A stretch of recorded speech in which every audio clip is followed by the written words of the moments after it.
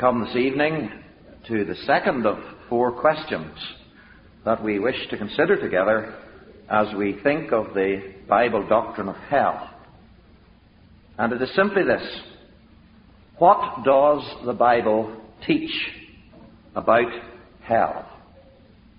What does the Bible teach about hell?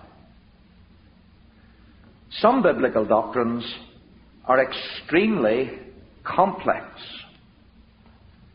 They are difficult to grasp. They are elusive, mysterious, far beyond the reach of our minds. We think, for example, of the doctrine of the Trinity, of the three persons in the one Godhead. We wrestle with that doctrine, and even the mightiest human and believing intellect finds it difficult. Other doctrines are simple, in a sense. The doctrine of the atonement. Christ in the place of sinners. The Son of God, who loved me and gave himself for me. A child can understand that. And many children have believed it to their salvation.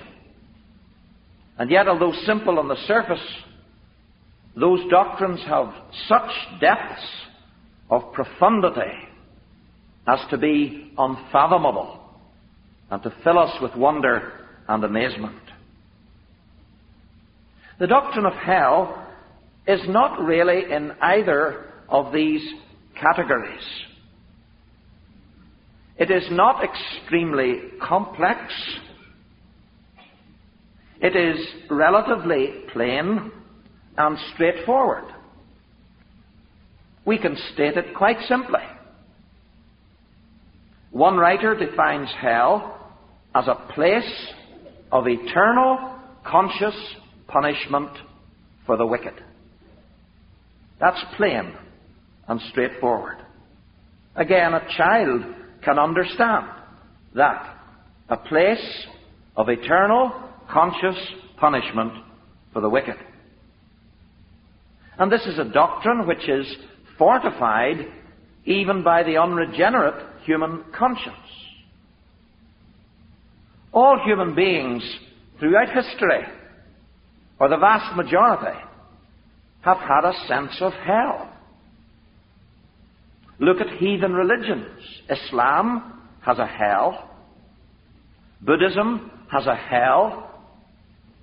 Hinduism has a hell.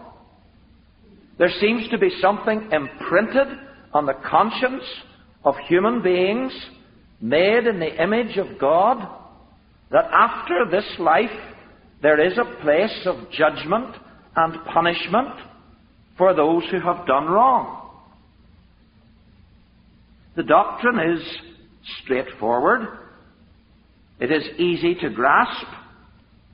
And it is something that in our inner being we agree with. And the fact that it is denied by so many and ignored by more is simply because it is so unwelcome. Not because it's so complex or so unreasonable. In the New Testament church, the doctrine of hell seems to have been one of the ABCs which was explained and expounded to new converts. In Hebrews chapter 6, the writer is speaking of leaving aside the elementary principles of Christ. He says it's time we moved away from basic doctrines, from teaching for beginners. And he lists some of those teachings. The foundation, he calls them. He mentions the resurrection of the dead and eternal judgment. It was a basic, fundamental truth in which every new believer was instructed. And I almost feel embarrassed to take time over it tonight because it is so plain and clear and straightforward. And yet there is value in that. Because it is neglected. It is overlooked. And there is great value in clarifying our understanding. And I don't propose to give you a complete statement of the biblical doctrine of hell this evening.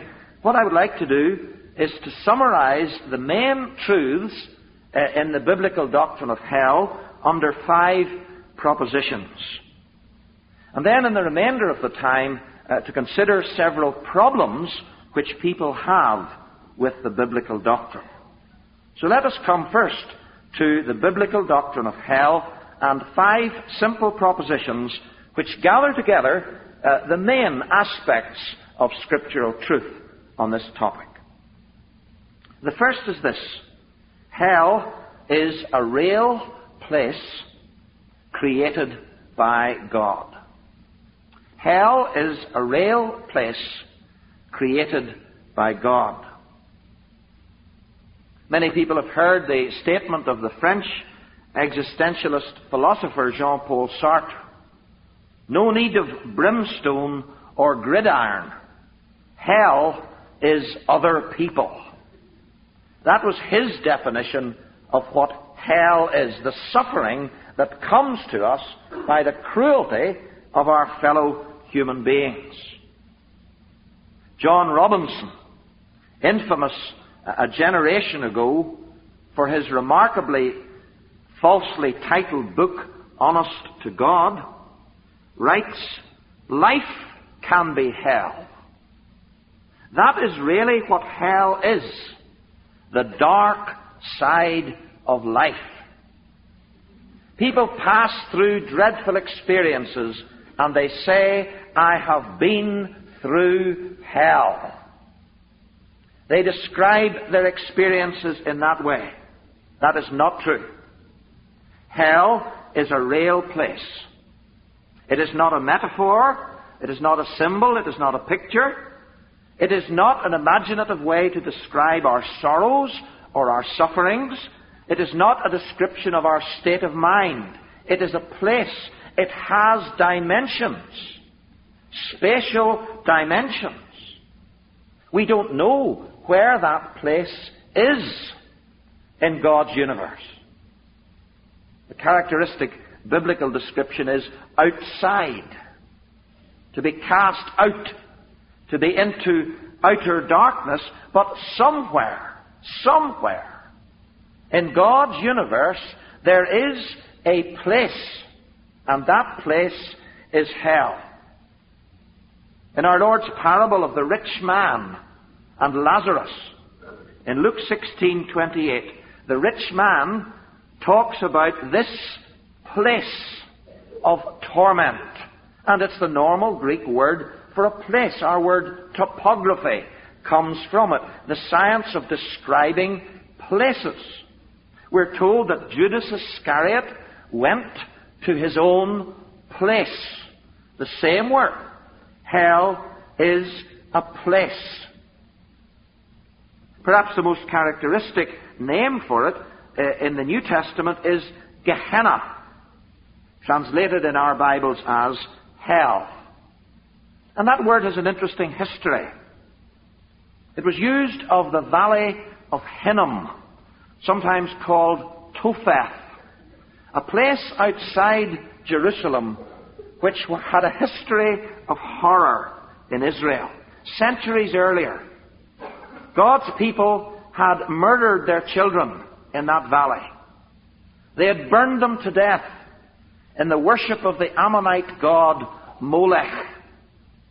It was the place of dread, of cruelty, of foulness, of desolation, of heart-wrenching grief, a place of desecration, a place of devilment. By the 1st century, it had become a rubbish dump, a garbage dump, a place where offal was burnt day and night. And in the valley of Hinnom, there was smoke, stench, worms, uncleanness, all that was hideous and horrible. And it is this term which our Lord uses to describe hell. He sees it as a suitable picture or symbol of the real place, hell. And because it's a place, it has been created by God. We're told in Revelation 4:11 that God created all things, and by His will they exist and were created. And that all things includes hell. Hell was made by God. He prepared the fire of hell for the devil and his angels. And we'll see the significance of that later. So in the first place, hell is a real place created by God. Secondly, hell is a place of punishment which is just, terrible, and everlasting. Hell is a place of punishment which is just, terrible, and everlasting. Now, is there any more unpopular idea today in our society than the idea of punishment? It's anathema to modern man. There should be no punishment in the home. There should be no punishment in the school. There should be no punishment in the state. Punishment is regarded as barbaric, primitive, unworthy, immoral. People say we don't believe in punishment. And they say that not because they're humane, not because they're kind, not because they're tolerant or advanced or civilized.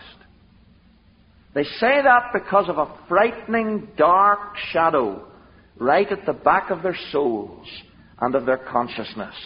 The shadow of hell. That voice which says there is punishment.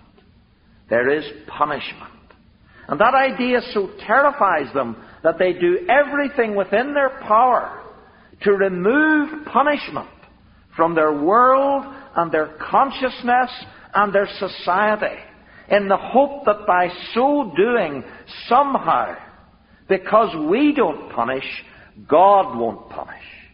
Because we don't believe in punishment, God won't believe in punishment. It's a childish, pathetic, ostrich mentality. If we say it isn't so, it won't be so. If we hide our head under the bedclothes, the nightmare will go away. No punishment.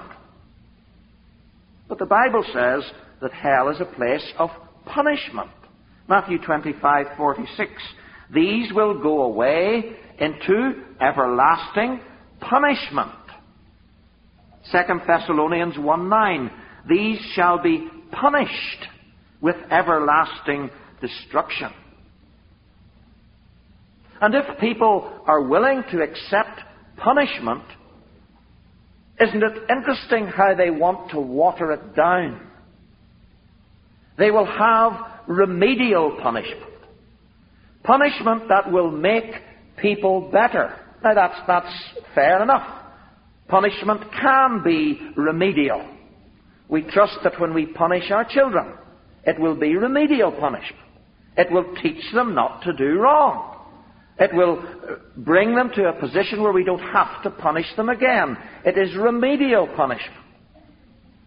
Or there is preventative punishment. To punish one so that others will fear and avoid that particular wrongdoing.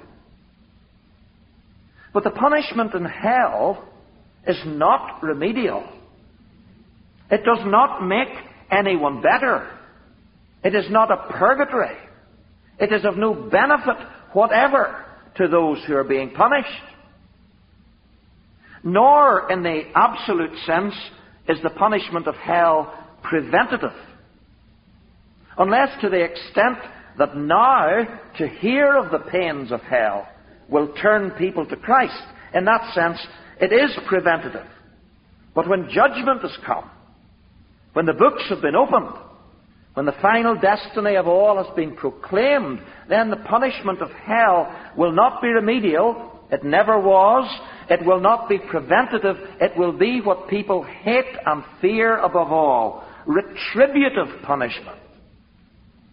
Punishment purely for wrongdoing's sake. Punishment inflicted on the evildoer, not to frighten others, not to teach the evildoer the error of his or her ways, but because it is right that they should be punished, because it is just, because that punishment in itself is a good and righteous thing, without any benefit whatever accruing to the person who experiences the punishment. Our society hates and fears the idea of retributive punishment. It brings nightmares to their soul. Hell is a place of punishment. This punishment is just. It must be just, because it's carried out by the Lord God Almighty, and His judgments are true and righteous. And without expanding on it unduly, we can see the justice of the punishment of hell, particularly in the way in which the Scripture tells us that the punishment in hell will be measured precisely to each individual according to the knowledge and privileges which that individual enjoyed. In Luke 12, verse 47, the Saviour says, "The servant who knew his master's will and did not do according to his will shall be beaten with many stripes. But he who did not know shall be beaten with few stripes." All will be punished. All will be punished in hell. All will be punished justly. But all will not be punished to the same degree or to the same extent. All will deserve punishment, but some will deserve more punishment. And they will be given that more punishment, precisely measured, calculated to their deserts. Christ says, "For everyone to whom much is given, from him much will be required. And to whom much has been committed, of him they will ask the more." You remember his words in Matthew 11:21, when he was speaking to those towns which had heard his preaching and seen his miracles. Chorazin, Bethsaida, Capernaum. He said, "Woe to you! It will be more tolerable for Tyre and Sidon, for the land of Sodom on the day of judgment, than for you. All these cities will be punished, but some had more privilege. Some had more opportunity. Some had more blessing offered to them. They will be punished more severely." He speaks regarding the scribes in Mark 12:38, the scribes who are selfish, hypocritical, greedy, and dishonest. These religious leaders who knew the Old Testament from beginning to end. And he says these men will receive greater condemnation. A solemn word to those of us who are teachers in the church. You remember James's advice. Don't rush, he says, into the teaching office. Greater privilege brings greater responsibility. Now, we're not told how this punishment will be graded. We're not told in the Bible if God will inflict greater pain on some individuals than on others. Perhaps it will be a greater awareness of opportunities neglected. Perhaps it will be a deeper remorse. Perhaps the worm of memory, a father, a mother's prayers, will be part of the torture of the damned in hell. The Bible doesn't tell us, and we must not speculate, but what it does tell us is that the punishment in hell will be utterly fair. Just. No one will ever be able to complain. No one will ever be able to say, "This is not fair. I have not deserved this. This is more than should be given to me." Hell is a place of punishment which is just. It is also terrible. We're told that it is a place where there is weeping and gnashing of teeth. The worm does not die. The fire is not quenched. Those in hell shall drink of the wine of the wrath of God, which is poured out full strength into the cup of his indignation, and they shall be tormented with fire and brimstone, and the smoke of their torment ascends forever and ever, and they have no rest day or night. Revelation 14, verses 10 and 11. It is a terrible punishment. It is not a slap on the wrist. It is something fearsome. And it is everlasting. In spite of the false claims today made about annihilation, the Scripture is abundantly plain. We're told about everlasting destruction, everlasting fire, everlasting punishment. The same Greek word that is used of everlasting life. The pains of hell are as eternal as the joys of heaven. The same word is used to describe them. Jude speaks in verse 7 of the vengeance of eternal fire. In verse 13, the blackness of darkness forever. We read in Revelation 20:10, they will be tormented day and night forever and ever.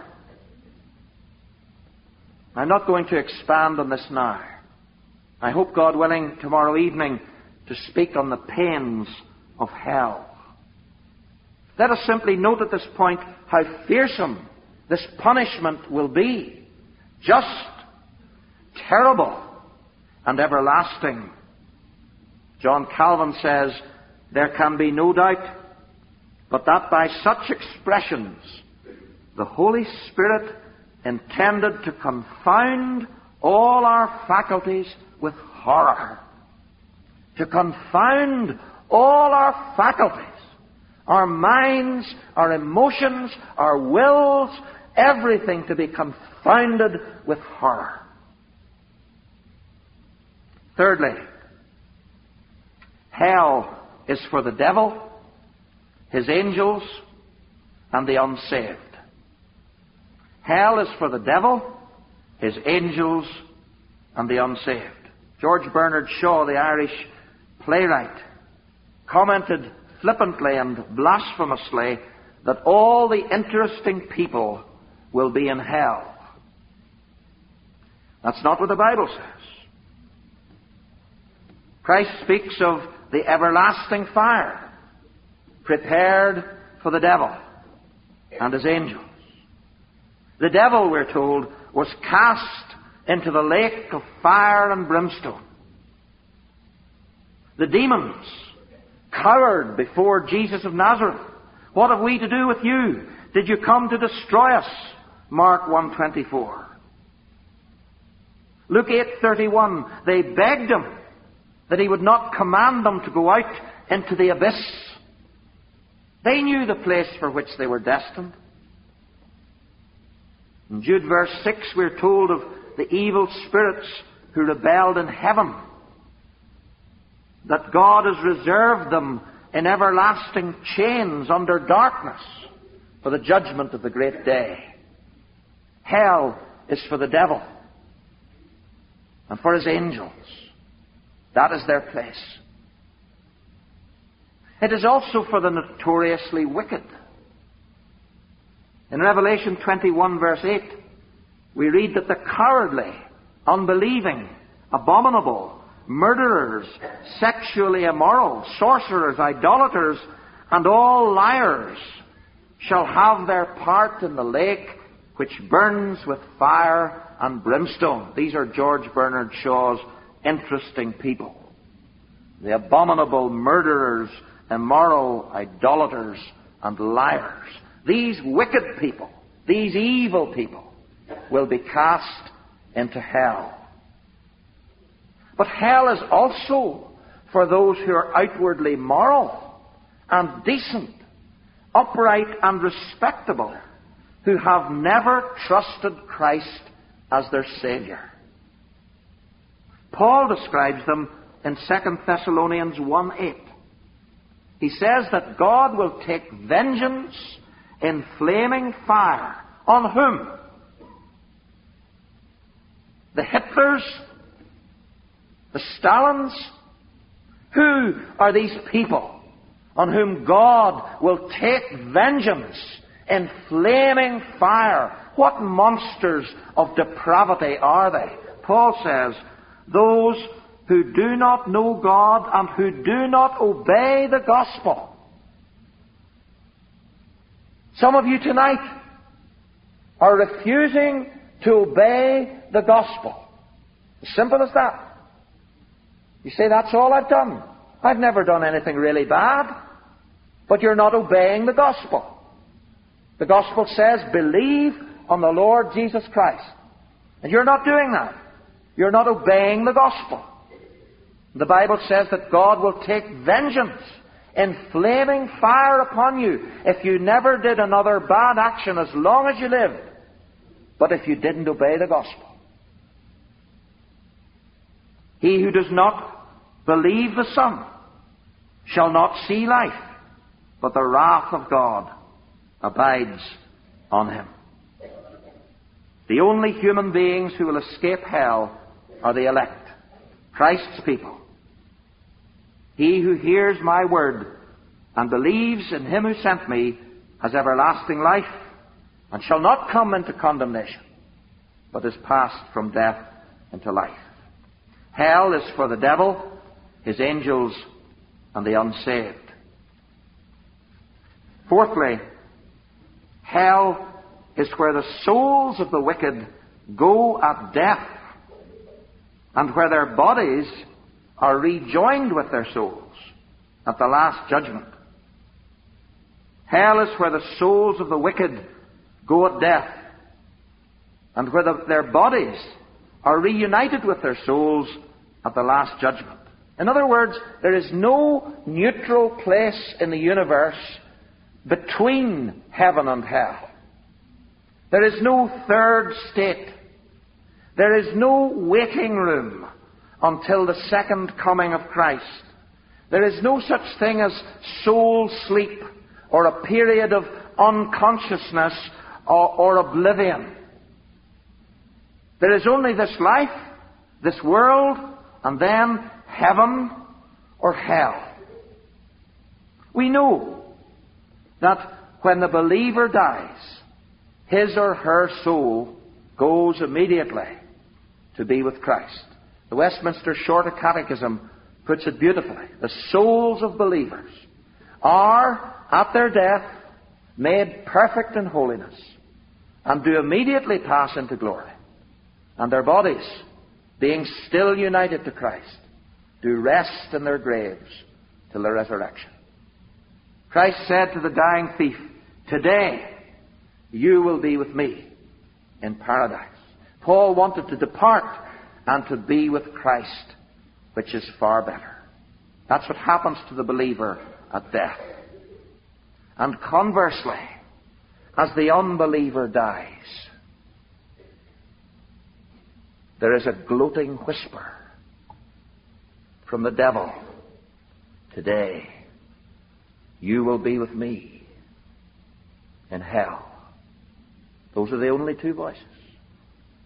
You will be with Christ, or you will be with Satan. The 1689 Baptist Confession of Faith puts it this way: after death, the souls of the wicked are cast into hell, where they remain in torment and utter darkness, reserved to the judgment of the great day. I think some confusion has arisen in people's minds because the Old Testament word Sheol and the New Testament word Hades are used in Scripture with different meanings. Sometimes they refer to the grave to which we all go. Sometimes they refer to the place of punishment to which believers do not go. So sometimes you will see a statement in the Bible, I will go to Sheol. Sometimes you will see a statement, I will not go to Sheol. And that has confused people. And they said, what is this Sheol? Is it an intermediate state? But the words are being used in different senses there. And though the Scripture has far more to say about the immediate destiny of believers, its teaching is quite plain regarding those who die without Christ. Perhaps clearest of all in the Lord's parable of the rich man and Lazarus. That is clearly referring to the intermediate state. The rich man has 5 brothers. They are still alive. They are on the earth. The end of the world has not come. The Lord has not returned. He has died, but his brothers have not died. They have still opportunity to repent and believe. And what are we told about this man who has died before the general resurrection? We're told in Luke 16:23, the rich man died and was buried, and being in torments in Hades, he lifted up his eyes. His body was in the ground. His body was going into corruption. But his soul was in torments. I am tormented, he said, in this flame. Again, 2 Peter 2:9. The Lord knows how to deliver the godly out of temptations and to reserve the unjust under punishment for the day of judgment. Literally in Greek, to keep the unrighteous continually being punished till the day of judgment. Even now they are being punished. There is no such place as purgatory. There is no second chance. There is no future hope. There is no point in praying for the dead. They are beyond our prayers. Our prayers cannot help them. We may say it reverently. Even Almighty God Himself will not help them. That is the urgency of the gospel. That's why God says, believe today. For once you die, it's too late. You can't pay for masses to be said. You can't give all your possessions to bring your beloved out of some purgatory. They're lost. They're gone forever. And they await the general resurrection, the day of judgment, when our Lord returns. And when the souls and bodies of believers are reunited and pass into glory. And where the souls of wicked are reunited with their bodies and consigned to hell forever. And then fifthly and lastly in this section of our study, we can say that the Bible teaches that hell is ruled by God and exists for His glory. Hell is, first of all, ruled by God. Now we need to stress that because there is a popular idea in people's minds that hell is somehow outside God's presence and God's reach and God's power. That it is some sort of garbage dump, some sort of repository for nuclear waste where God puts everyone in and seals it and buries it and puts it away and forgets about it. And they just govern their own affairs in that dreadful place of torment. It's a community beyond God's reach, people think. Perhaps John Milton is partly to blame for that. Some of you may know his great poem, Paradise Lost.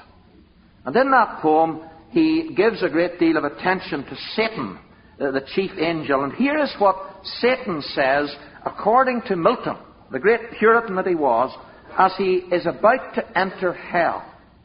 The devil says, "Here at least we shall be free. Here we may reign secure. And in my choice, to reign is worth ambition, though in hell.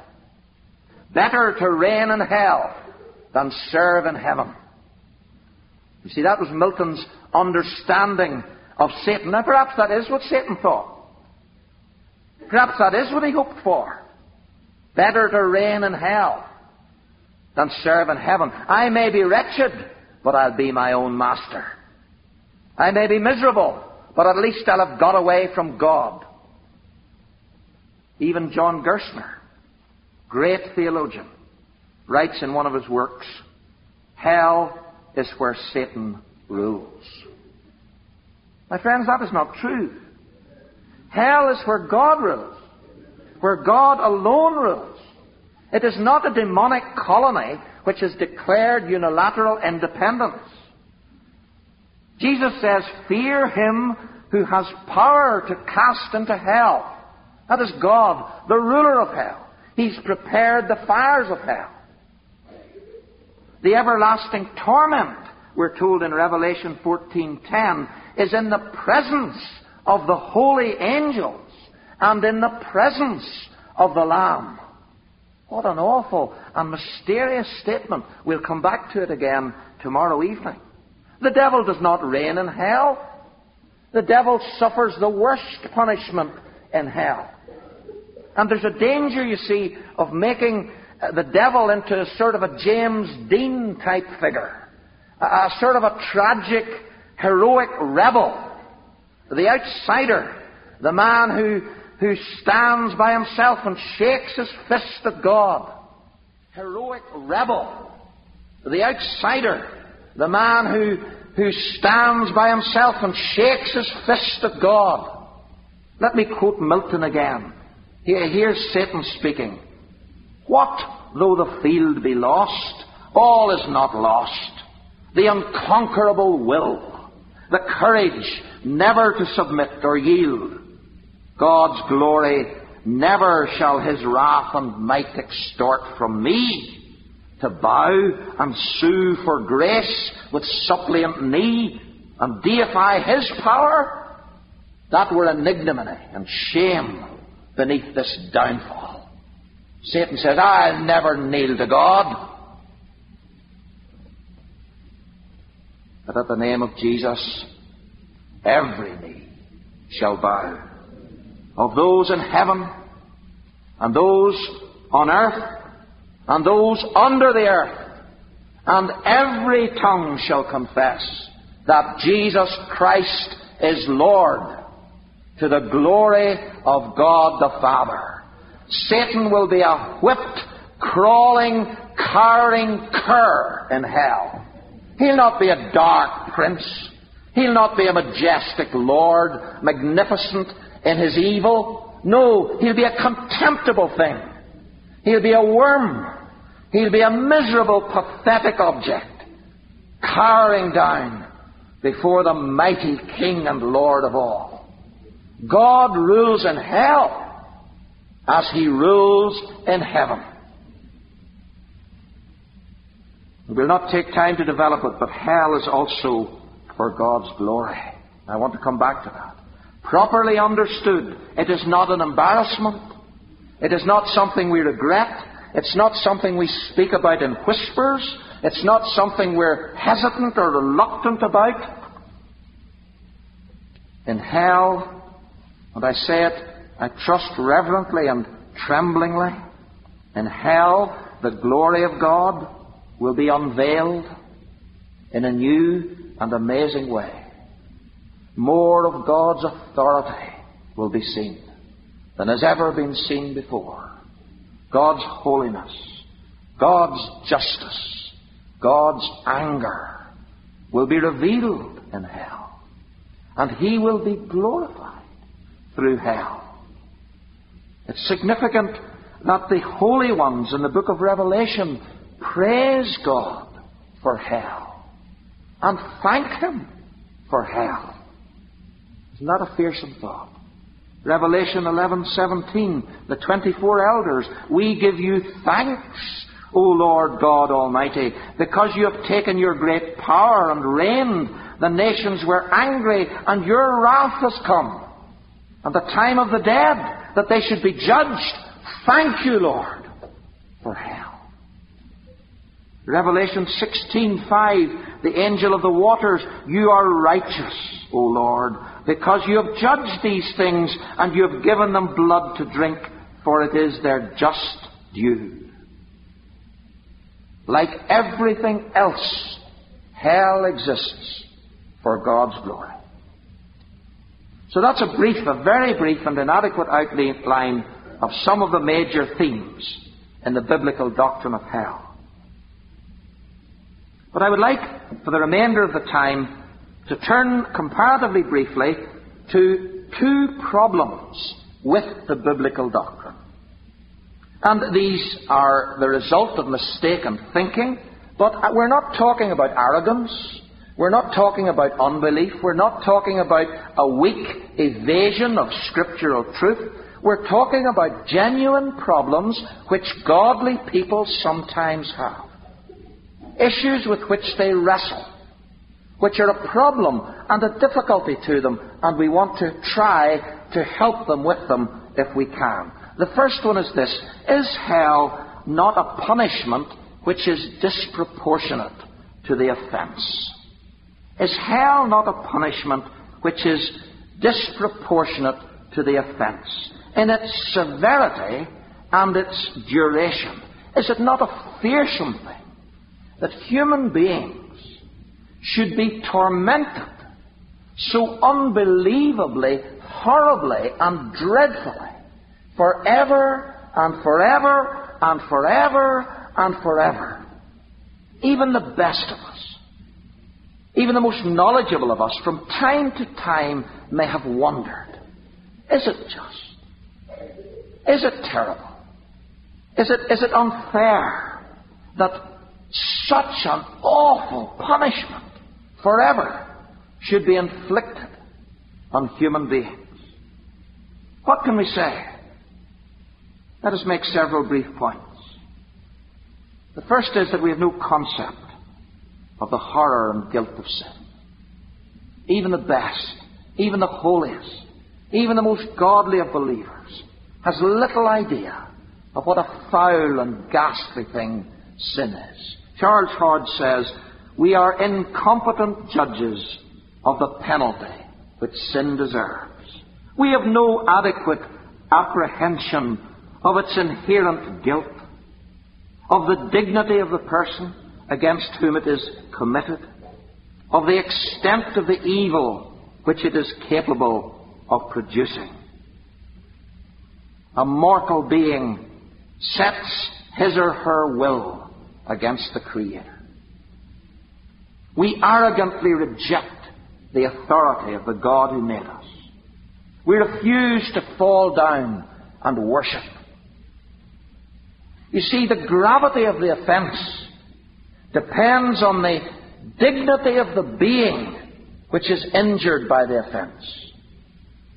If we were to go out this evening and see a small child tramping on a worm or pulling a worm to pieces, well, we would be annoyed. We'd say, don't do that.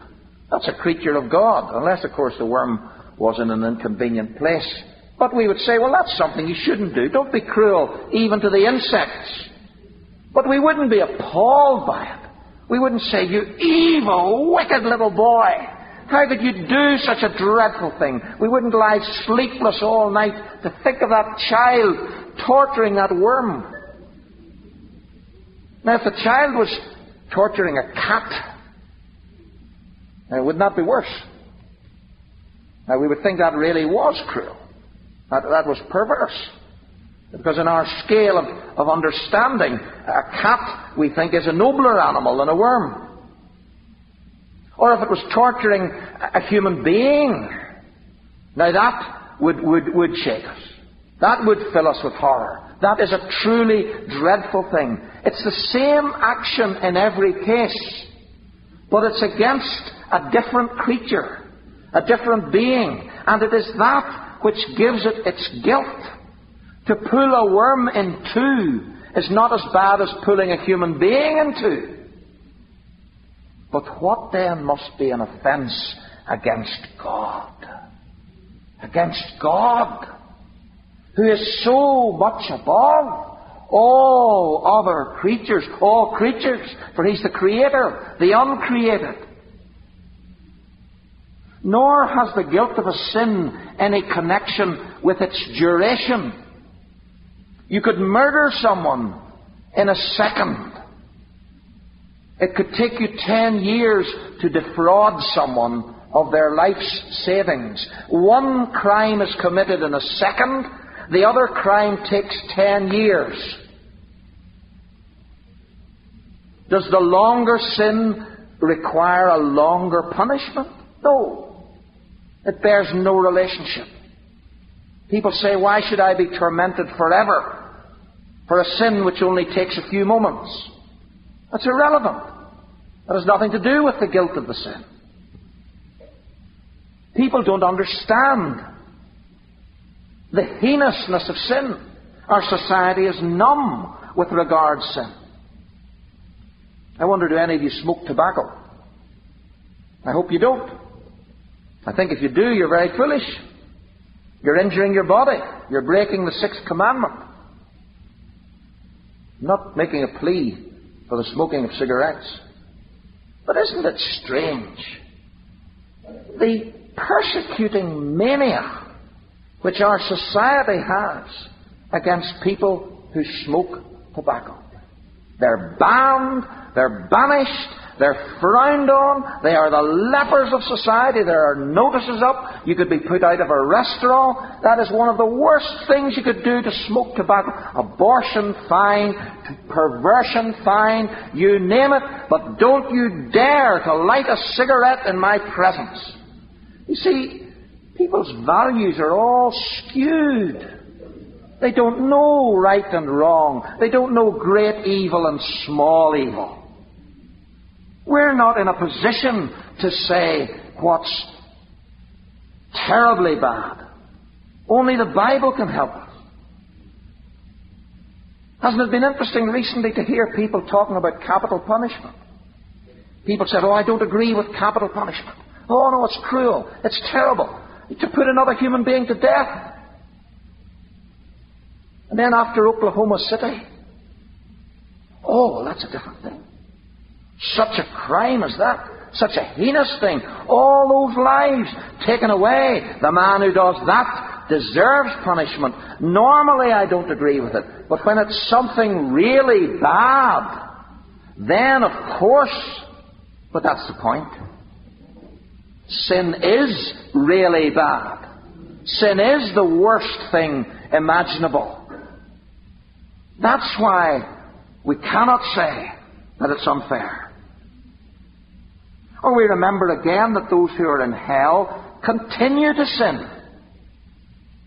They keep on sinning and incurring more guilt forever and forever and forever.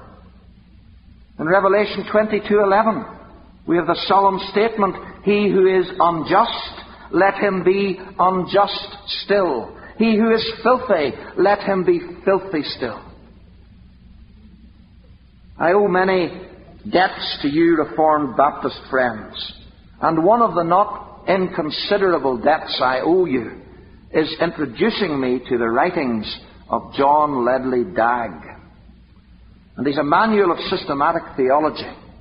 In today's world, it's a very unimpressive looking book. There is no bibliography. There are no learned footnotes. It just looks very simple and straightforward. But if you haven't got that book, get it and read it. Use it in your private devotions. He has a most marvelous, simple, warm, practical way of teaching us theology.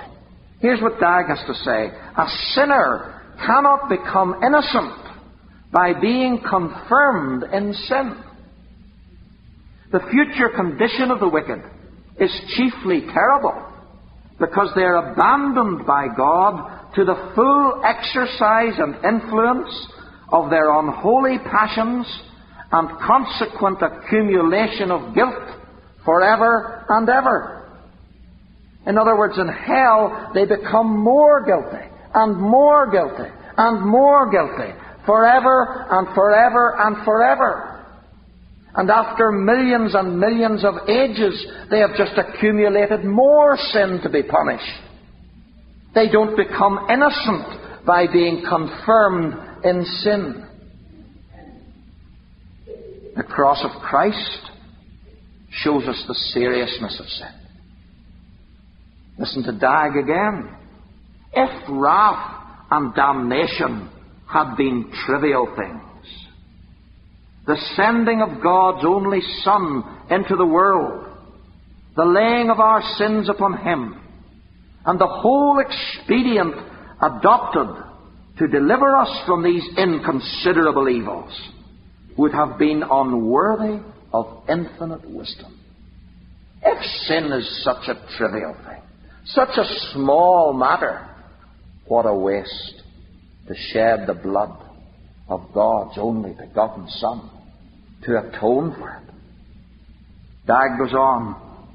The power of God's anger, finite intelligence cannot conceive, but God understands it well, and the full estimate of it was regarded in the deep counsels which devised the scheme of salvation. William Shedd says, it is incredible that the eternal Trinity should have submitted to such a stupendous self-sacrifice to remove a merely finite and temporal evil. And he goes on to make an exceedingly profound statement. The doctrine of Christ's vicarious atonement stands or falls with eternal punishment. If we lose this, says Shedd, we lose the cross. Isn't that awesome? Would not be another reason that we could have thought of last night? If we lose hell, sooner or later we'll lose the cross. But there's no point to the cross. There's no reason for it. Jesus didn't need to come and do all that. They stand or fall together. Hell is extreme, but that is because sin is extreme. Are we going to stand at the foot of the cross and tell God that hell is an inappropriate punishment? But then another question, a problem. Is hell not contrary to the character of God? Is hell not contrary to the character of God? God is love. God delights in mercy. How then can a loving God bear to send some of His creatures to everlasting torment? That is one of John Stott's difficulties. How can a loving God bear to send some of His creatures to everlasting torment? Would you do it to a child? You who are human beings, would you send a child? Would you do it to a dog? Of course you wouldn't. You wouldn't put a dog in the flames of hell forever. I wouldn't. You wouldn't. How can God do it? Isn't He a God of love? What can we say? Let me give several strands of argument to you. We'd want to say, first of all, that God's attributes do not oppose each other. They do not fight against each other. One does not override the others.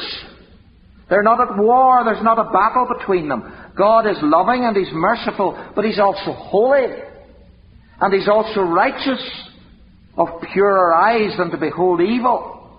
And all His attributes are exercised in the fullness of their perfection. And none of them can be cancelled. For that would mean that God was denying Himself. And that is what He will never do. It is right for God to hate sin. You would agree with that.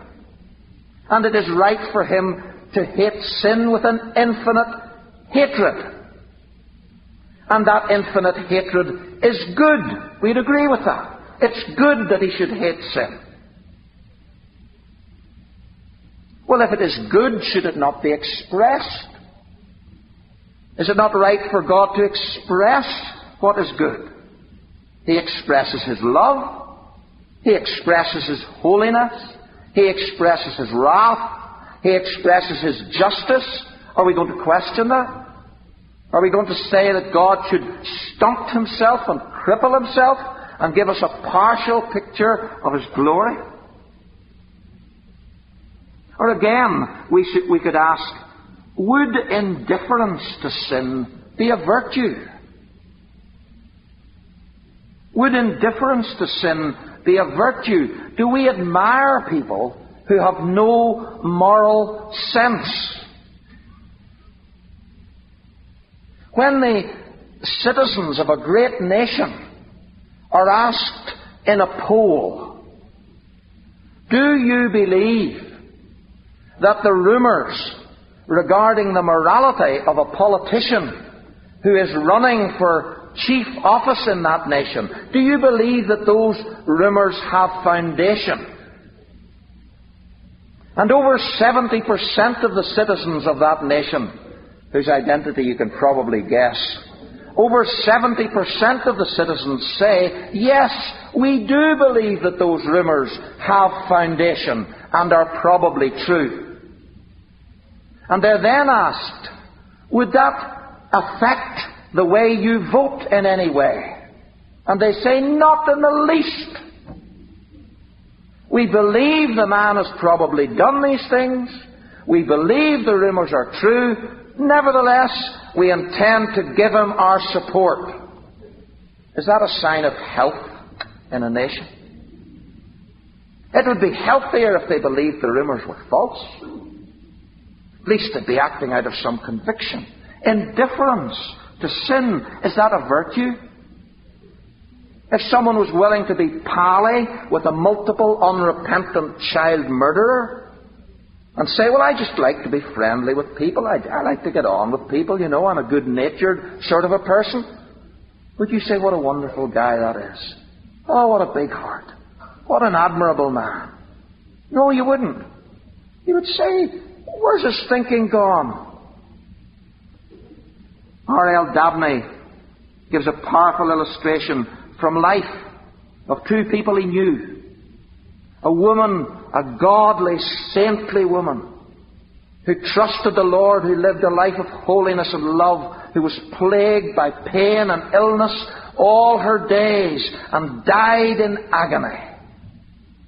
And a wicked wretch, profligate, immoral, cruel, who had taken human life, who spent his days in health and happiness and was taken from this world suddenly, without an ache or pain. And Dabney says, let us suppose that these two persons, appearing so nearly at the same time in the presence of God, were together introduced to the same heaven. If this is God's justice, then he is more fearful than the Prince of Darkness himself. To believe that our everlasting destiny is in the hands of such unprincipled omnipotence is more horrible than to dwell on the crust of a volcano. What sort of God would he be? He would be the devil. He would be the devil. If God could look at sin and say, it doesn't matter, never worry, come into heaven, he would be the devil. Or again, we could say, the objection proves too much. People say, how can a God of love inflict endless misery on his creatures? But we could equally ask, how can a God of love inflict any misery on his creatures? But he does. The world is full of misery and unhappiness. It's quite clear that God judges sin. He has done since the fall in Eden. One writer says his judgments are frequent enough to let us know he judges, but seldom enough to let us know that there must be judgment to come. Frequent enough to show us that he judges, seldom enough to point to a judgment to come. This argument would also mean that mercy is compulsory. Pastor Hendricks wouldn't need to preach to us on the grace of God because there wouldn't be any grace of God. if God is bound to forgive, if His love requires Him to show mercy and to receive into heaven, then there is no grace. Then we're not indebted to Him in any way at all. He is so controlled by His love that He cannot punish, that He must forgive, that the cross is a supreme irrelevance and nonsense, that redemption is not of grace. It is the fulfillment of obligation. You have to throw away your Bibles. If a God of love cannot send to hell, then what does John 3:16 mean? And of course, most of all, how can God be merciful and condemn to hell? But my friends, the truth is that there is mercy. There is mercy. In Christ, God demonstrates His own love toward us in that while we were still sinners, Christ died for us. Now, tell me this, how is it reasonable for people to hear of the love of God and be pleaded with to accept the love of God and turn their backs on the love of God and reject and refuse the love of God and then complain that God is not loving? He is loving, but they don't want His love. They spurn it, they despise it, they trample upon it. And then they have the sheer gall to criticize Him, to stand at the foot of Calvary, on which His only begotten Son bled and died, and say, oh, well, I've got doubts about God's love. One of those theologians could speak of it last night as profoundly immoral. How can any man dare to say, in the light of the cross of Christ, that God is unloving? You remember those words that must have cut our Saviour's soul that night in the boat on the Sea of Galilee? Lord, do you not care that we perish? I wonder, did Jesus think to Himself, oh, my friends, if you knew what your words mean, why am I here?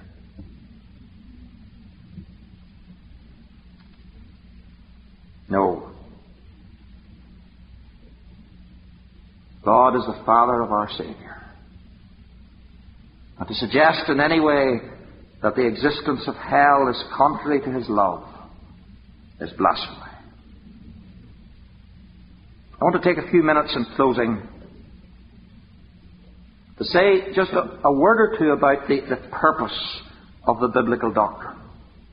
We've looked at it in summary. We've considered one or two objections. Now then, what is its purpose? Why is it given in the Scripture? It is horrible. It's alarming. It's disturbing. It's frightening. Why has God put these very, very disturbing, awful statements in His Word? Why does He upset us so? Let me suggest that is not the key issue. Supposing tonight about 3 or 4 a.m.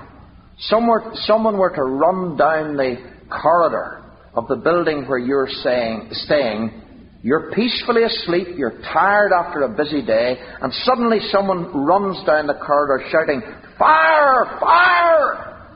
The building is in flames! Awake! Escape for your life!"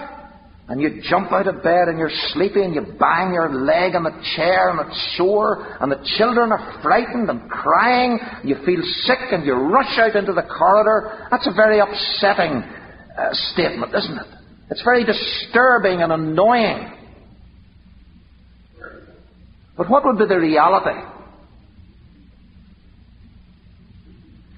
If there is no fire, that's a piece of irresponsible foolishness. But if there is a fire, that is an act of love and kindness. The issue is not the loud voice, the inconvenient hour, the frightening words, the upset to yourself and your children. The issue is this: is it true or is it false? And if it's true, then the louder and more upsetting it is, the better. And you see people criticize the Bible. Oh, this language, bloodthirsty, upsetting. Passages you couldn't read to children. They have nightmares. Why has God put all this into His Word? That's not the issue. The issue is there a hell or is there not?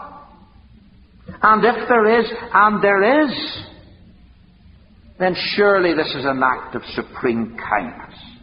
Supposing the Bible had told us nothing of hell. Supposing it had satisfied the modernists and the liberals, and there wasn't a single word in this book about any condemnation to come, would that be a loving thing? I was speaking to someone at lunch today who serves God working in the hospice movement. She was telling me that the whole ethos of the movement is, don't alarm the dying. Don't cause them any anxiety or worry. Assure them that they're going to a better place. All will be well. Nothing to trouble them. Let them slip out of this world easily and comfortably. We want to be kind. We want to be caring. That's not kind. That's not caring. That's dreadfully, dreadfully cruel. And people, you see, complain that God warns us. But it's in His love He warns us. And it's in His grace He warns us. Because hell is a reality.